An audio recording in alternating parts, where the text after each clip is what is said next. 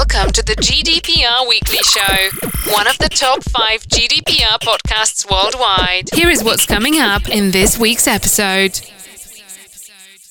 Welcome to episode 162 of the GDPR Weekly Show. And coming up in this week's episode, we have news of a data breach affecting Fitbit, Strava and other fitness apps. Staying with fitness apps and staying in the US, we have news that the FTC has updated the data rules to include fitness apps. We then travel to the Channel Island of Guernsey, where the regulator is saying that human error is responsible for the bulk of data breaches in Guernsey. We then come to the UK, where the ICO has issued guidance for pension trustees. And then we look at the perils of 360-degree photography for interior views for estate agents. We then travel to the Republic of Ireland, where the Irish Central Bank has breached the data of a number of Irish credit unions. And then to New Zealand, where the current New Zealand Data Commissioner, John Edwards, has hit the New Zealand Reserve Bank with compliance notice. This could perhaps be his last action in New Zealand before he comes to the UK to become our Information Commissioner from the end of October. We then have news that a suspect has been arrested after the Experian data breach in South Africa. And then we travel to France, where the French COVID-19 track and trace system has had a data breach. And then to the USA, where the anonymous hacking group has hacked Epic servers. Epic are known to host a number of right-wing websites and other web apps in the US. And Anonymous took this action after the Texas abortion law, which has been well covered in mainstream media. Remaining in the USA, we have news that the United Nations data breach is continuing to cause problems. And then returning to Europe, we have the ongoing saga of the standard contractual clauses following the Schrems II ruling. And then finally this week we return to Ireland, where the Irish Civil Liberties Group has been deeply critical of the Irish Data Protection Commission, saying that the Irish DPC acts as a brake on effective GDPR implementation in the Republic of Ireland. So as always, a broad mix of articles for you this week. We hope that you find the information in those articles useful and informative. And as always, if you have any feedback for us, please do email us at feedback@gdprweeklyshow.com. We do read every single piece of feedback we receive, and wherever possible we incorporate your suggestions for improvements into the show. But unfortunately, due to the volume of feedback we receive, it's not always possible for us to respond to each piece of feedback individually. And just before we get into the main content of this week's programme, I just want to give a quick plug. If anybody is in the Birmingham area of the United Kingdom this week, particularly on Wednesday, then I will be holding a GDPR Masterclass at the Business Networking Show, which is being held at the Aston Villa Stadium. Tickets to the Business Networking Show are completely free, and if you just go to www.businessnetworkingshow.info, then you can register there for your free tickets, and I look forward to seeing as many of you there as possible at the show. If you do come to the show, please do come along to our stand at the exhibition, as it would be great to meet you. Want to ask GDPR questions live? Come and join our GDPR surgery on Clubhouse, Thursday, 4 p.m. UK time. We begin this week with news of a data breach affecting users of a number of wearable health gadgets and applications. The breach involves a database that belongs to New York City-based company Get Health.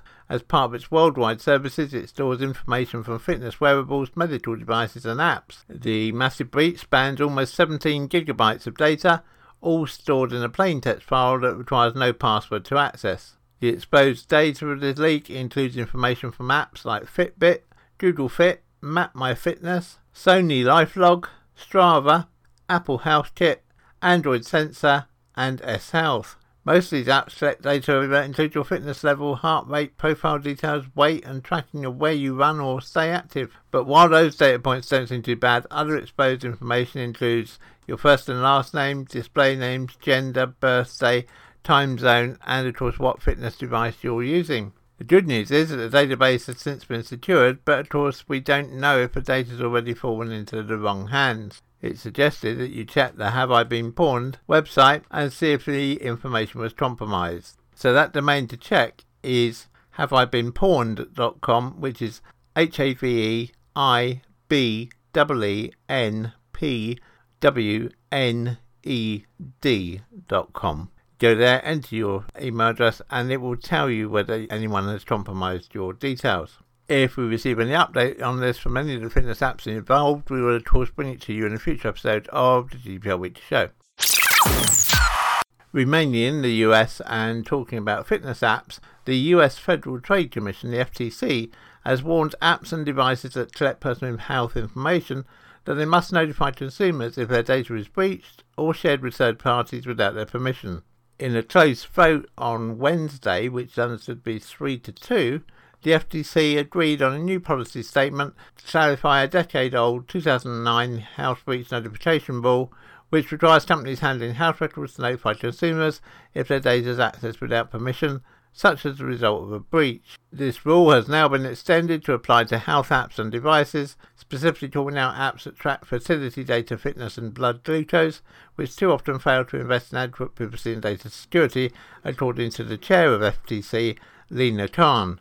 In a statement, Lina Khan said, "Digital apps are routinely caught playing fast and loose with user data, leaving users' sensitive health information susceptible to hacks and breaches." She pointed to a study published this year in the British Medical Journal that found that health apps suffer from serious problems ranging from the insecure transmission of user data to the unauthorized sharing of data with advertisers. There have also been a number of recent high-profile breaches involving health apps in recent years.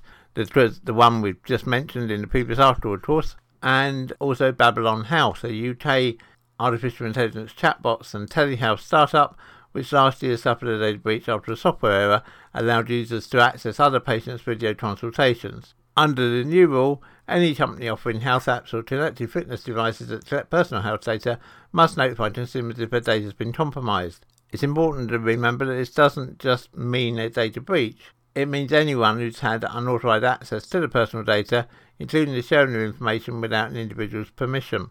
The FTC was keen to state that if it detects that apps are not following this new rule, then they will vigorously enforce fines of $43,792 per violation per day. If you'd like to learn more about the Babylon Health data breach, we covered this in episodes 96 and 110 of the GDPR Weekly Show. You're listening to the GDPR Weekly Show with your host, Keith Budden. To the UK now, and specifically the Channel Island of Guernsey, where the Office of Data Protection Authority, the ODPA, has called on Guernsey businesses to take steps to mitigate human error in data handling. The ODPA has revealed that there were 36 data breaches between July and August this year involving Guernsey companies. Of these, 22 breaches occurred when personal information was sent to the wrong person by email or post. One of the breaches was from an organisation which sent a lengthy health report about a child via the post to the wrong family. The ODPA encouraged all local businesses and organisations to take action on these preventable incidents, which often arise due to human error. A spokesman for the ODPA said in extreme cases a personal data breach can cause lasting harm to the people whose data has been breached, not to mention the reputational damage that can be done to the organisation responsible for what went wrong.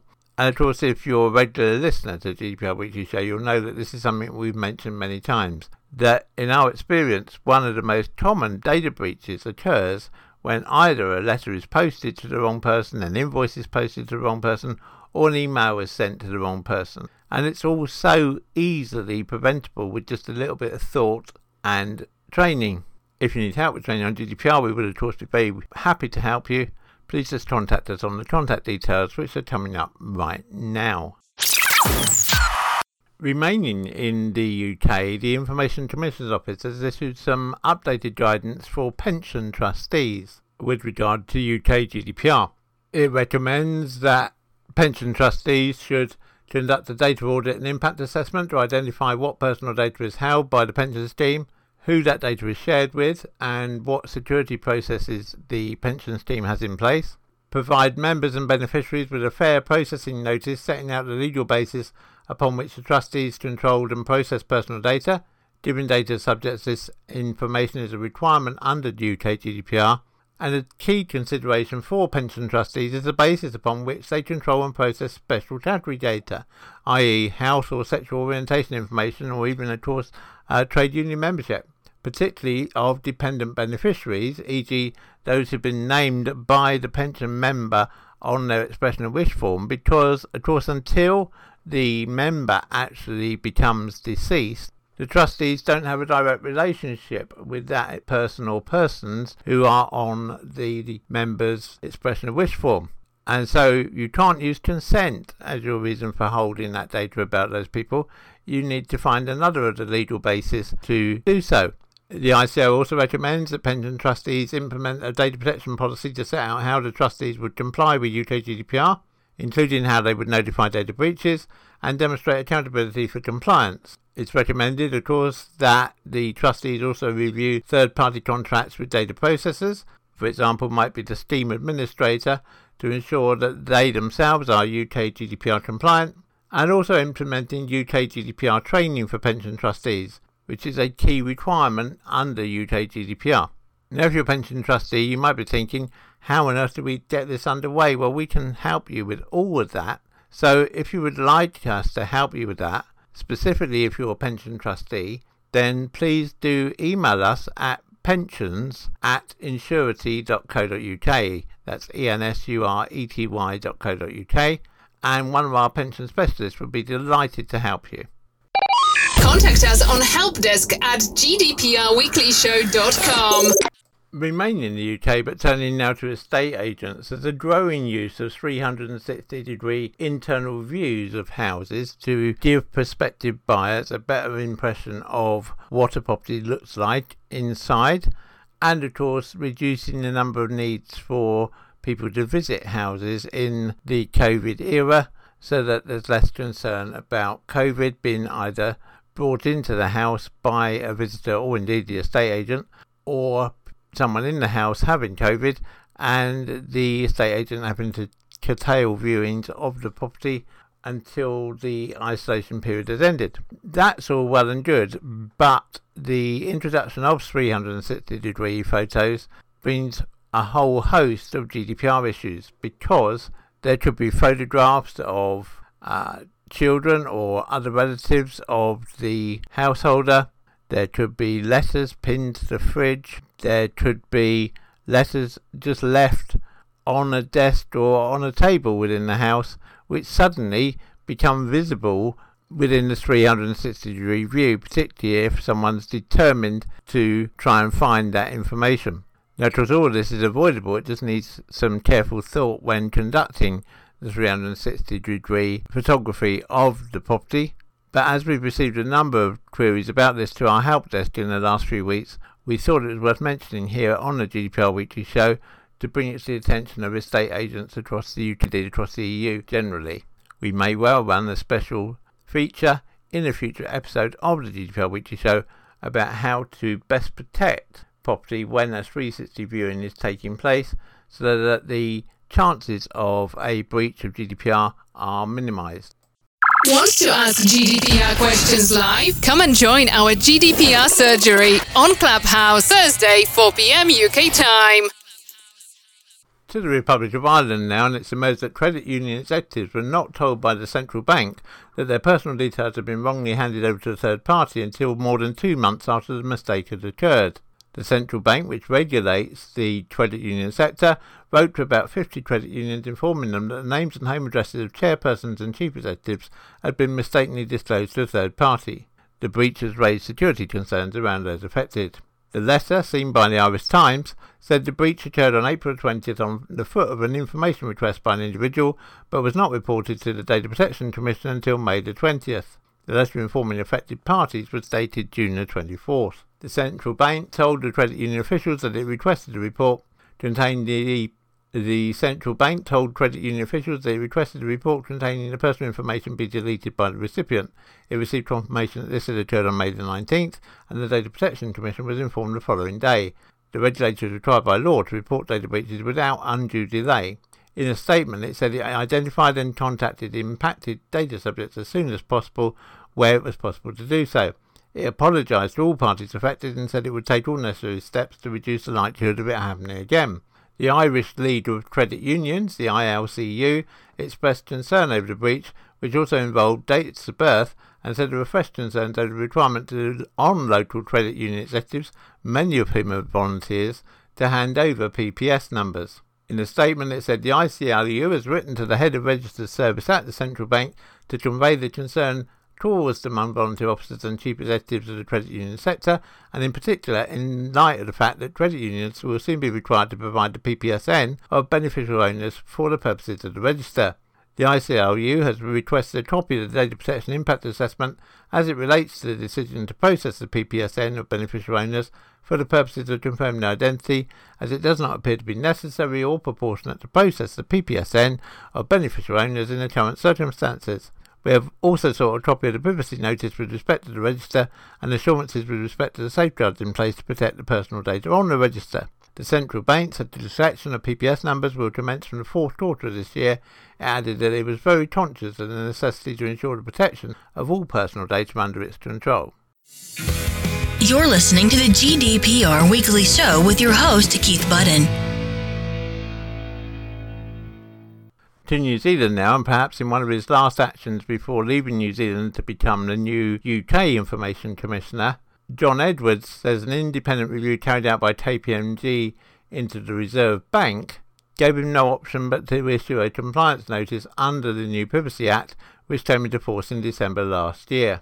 He said the review by KPMG revealed multiple areas of non-compliance with Privacy Principle 5. Principle 5 of the New Zealand Privacy Act states that organisations must ensure there are safeguards in place that are reasonable in the circumstances to prevent loss, misuse or disclosure of personal information. Failure to follow a compliance notice risks a $10,000 fine. The Reserve Bank Governor Adrian Orr said the Privacy Commissioner's findings are consistent with the findings and recommendations in the KPMG review.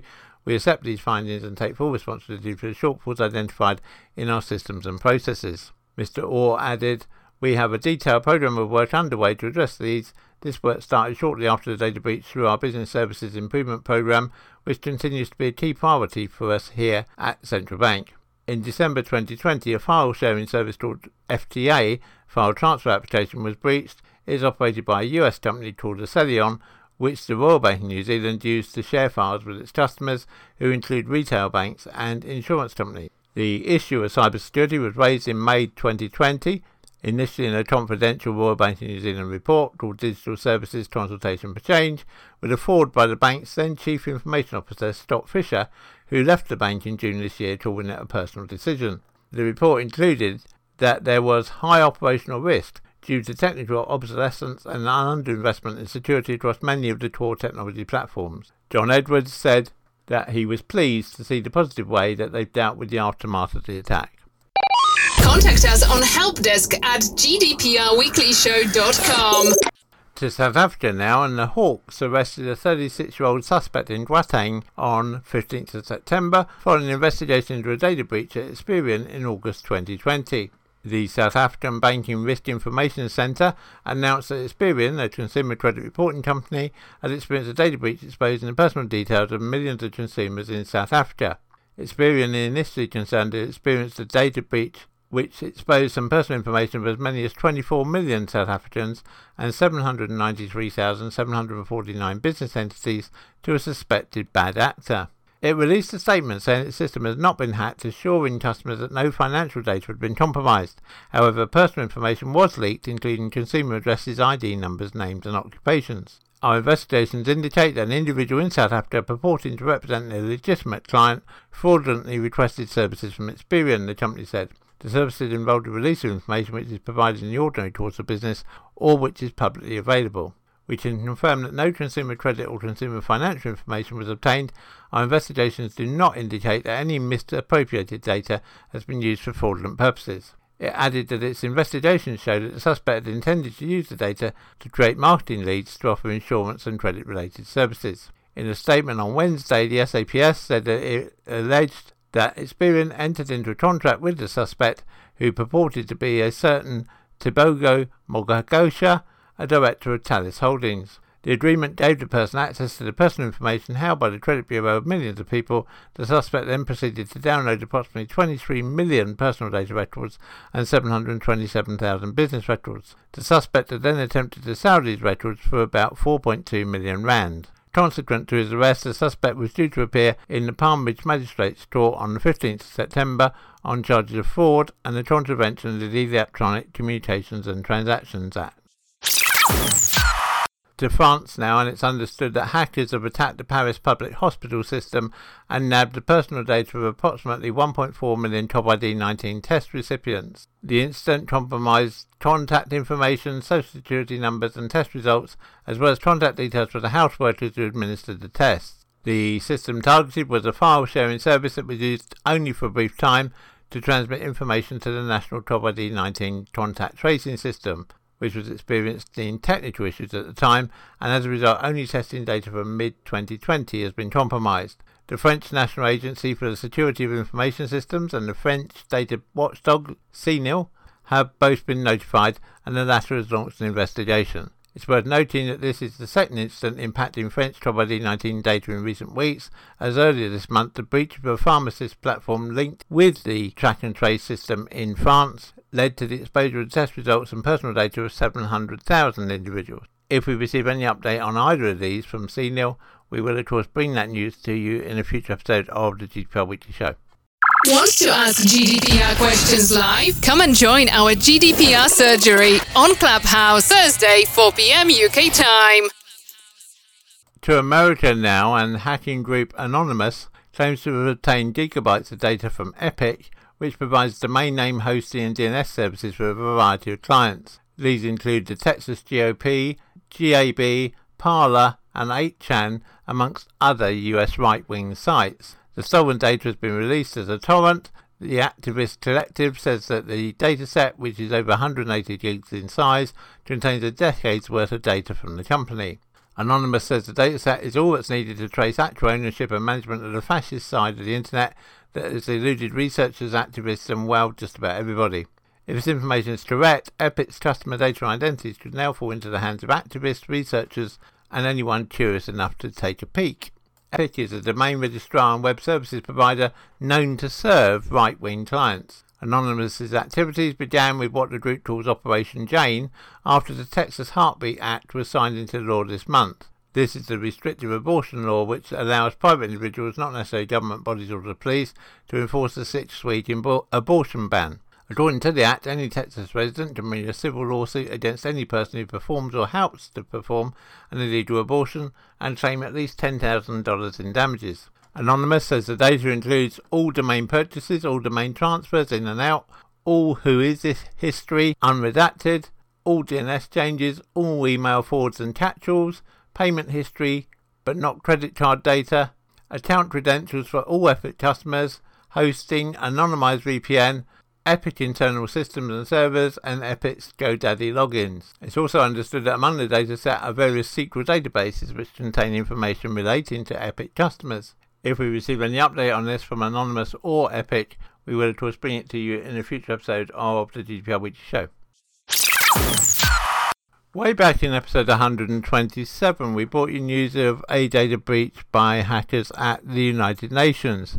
This week, the United Nations confirmed that attacks tied to this breach are still continuing. The data breach appears to stem from an employee login that was sold on the dark web. The attackers used this entry point to move further and further into the United Nations networks and conducted reconnaissance between April and August this year. Information gleaned from this activity appears to have been put to use in further attacks, with attempts made on at least 53 user accounts. It's understood that the hackers bought this original login for just $1,000. CNN in these states has reported that multiple security firms detected the data breach and attempted to warn the UN about it, but the UN claimed that it had already detected the breach and was taking steps to mitigate it before it was contacted by any outside parties. It's understood that the Amuja account that was originally compromised did not have multi-factor authentication enabled. The Amuja website says that the service added that option when it moved to Microsoft Azure in July this year, which of course was a little too late in the UN's case. The UN of course has a unique need for cutting-edge cybersecurity, given it's one of the world's prime targets for hackers and that it fields regular attacks from advanced operators. It is perhaps therefore surprising that it was using systems without multi-factor authentication as late as July this year. In 2018, Russian hackers thought to be state-backed attacked the Organisation for the Prohibition of Chemical Weapons in retaliation for its investigation into the use of a nerve agent for a political assassination attempt against a former spy living in Salisbury in the UK. The UN data breach highlights a particular measure that is too often overlooked, yet it's a simple fix. better management of employee credentials. Even without multi-factor authentication in place, the initial breach would not have happened if the accounts of former or inactive employees were routinely disabled, and regular scanning for the appearance of leaked credentials on the dark web can cut off damage from breaches that compromise the accounts of current employees, as can regular attempts to change passwords. You're listening to the GDPR Weekly Show with your host, Keith Budden. One issue that continues to be raised with our help desk is the use of standard contractual clauses following the Schrems II case, which we've covered in depth here many times on the GDPR Weekly Show. Taking the UK first, since early May this year, the ICO has been working on bespoke UK standard contractual clauses to facilitate transfers of personal data from the UK to third countries since the introduction of UK GDPR. In the meantime, it said that parties could continue to use the old EU standard contractual clauses as their transfer mechanisms. On August the 11th this year, the ICO published a draft International Data Transfer Agreement and a draft UK addendum to the new standard contractual clauses for public consultation. It recommends that all references in the standard contractual clauses to GDPR should be replaced with references to UK data protection laws. The supervisory authority should be the ICO, and disputes arising from the new standard contractual clauses, including legal proceedings brought by the subject, must be resolved by the courts of England and Wales. But because the UK addendum has not been finalised or formally adopted, the ICO's public consultation period closes on October the 7th, the old standard contractual clauses remain the only contract-based transfer mechanism that has been blessed by the ICO.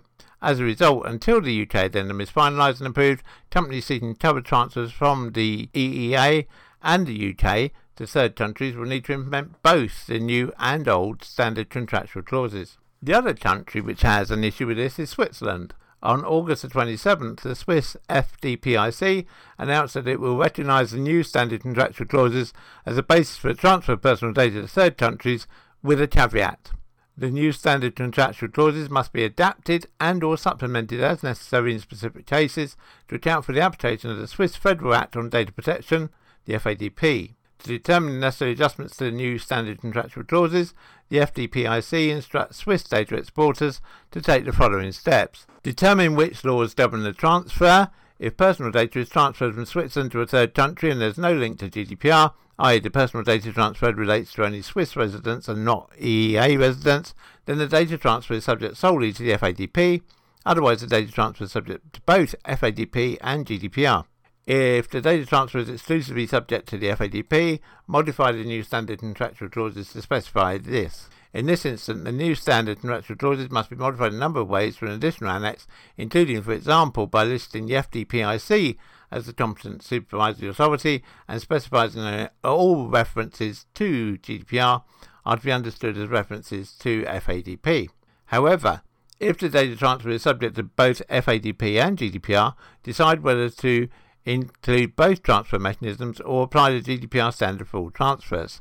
Under this scenario, the parties may either use two separate transfer regimes, one for transfers under FADP and one for transfers under GDPR, or implement GDPR standard for all data processing, including transfer. Taking the latter approach, though, requires modifying the new standard contractual clauses to, among other things, provide for parallel supervisory authority between the FDPIC and the EEA authority selected in Clause 13 of the new standard contractual clauses. Regardless of which law applies, the parties must supplement the standard contractual clauses with an annex specifying that the term member state must not be interpreted in a way that excludes data subjects in Switzerland from the possibility of suing in Switzerland for their rights over their personal data. Want to ask GDPR questions live? Come and join our GDPR surgery on Clubhouse Thursday, 4 p.m. UK time. To Ireland now, and a new report from the Irish Council for Civil Liberties has accused Ireland's data protection watchdog of pulling the brakes on the enforcement of the EU's GDPR. According to the report, the Irish Data Protection Commission is the GDPR's worst bottleneck, as many tech companies including Apple, Facebook, Google, Microsoft, Facebook and TikTok all have their European headquarters in Ireland. The DPC is the lead authority on many crucial data protection cases, but for the Irish Council of Civil Liberties, it's felt that it's falling short of its task. In an open letter, the NGO singles out Justice Commissioner Didier Reynders, urging him to start an infringement procedure against Ireland for failing to enforce GDPR. The Commission has the duty to see that European law is properly applied. That includes GDPR. The data we published today shows this has not happened. To protect us all and to make sure that Google, Facebook and other big tech firms are held accountable, it is important that Commission Raiders now intervenes, said Johnny Ryan, a senior fellow at the Irish Council for Civil Liberties. A Commission spokesperson said that we are aware, as stressed in our 2020 GDPR report, that the efficiency of the cooperation between data protection authorities needs to be further improved. Several steps have recently been taken in this direction within the board. The Commission continues to closely monitor the cooperation in cross-border cases, the representative added. It's recognised that right across Europe, one of the problems is that a handful of countries, such as France, Germany, Ireland, Luxembourg, Netherlands, Spain and Sweden, receive more than 70% of total complaints about data breaches. The report found that EU countries continue to increase the data protection authorities' budgets, but at an increasingly lower rate. The German authority alone accounts for 1/3 of entire EU spending on GDPR. The Irish Council for Civil Liberties also emphasised the fact that the European Commission is lacking on data on whether the data protection authorities across Europe are using their powers, to what extent and in what instances. As a result, GDPR is silently failing, they claim. The current context, with the UK advocating for a more business-friendly approach and willing to move away from some of the EU bloc's key privacy components, further increases the pressure on the EU and EU capitals. They need to demonstrate that their system actually works, said Diletta Di Ciso, an associate at Steptoes law firm. Contact us on helpdesk@gdprweeklyshow.com. The GDPR Weekly Show is an Insurity production. Until next time, bye-bye.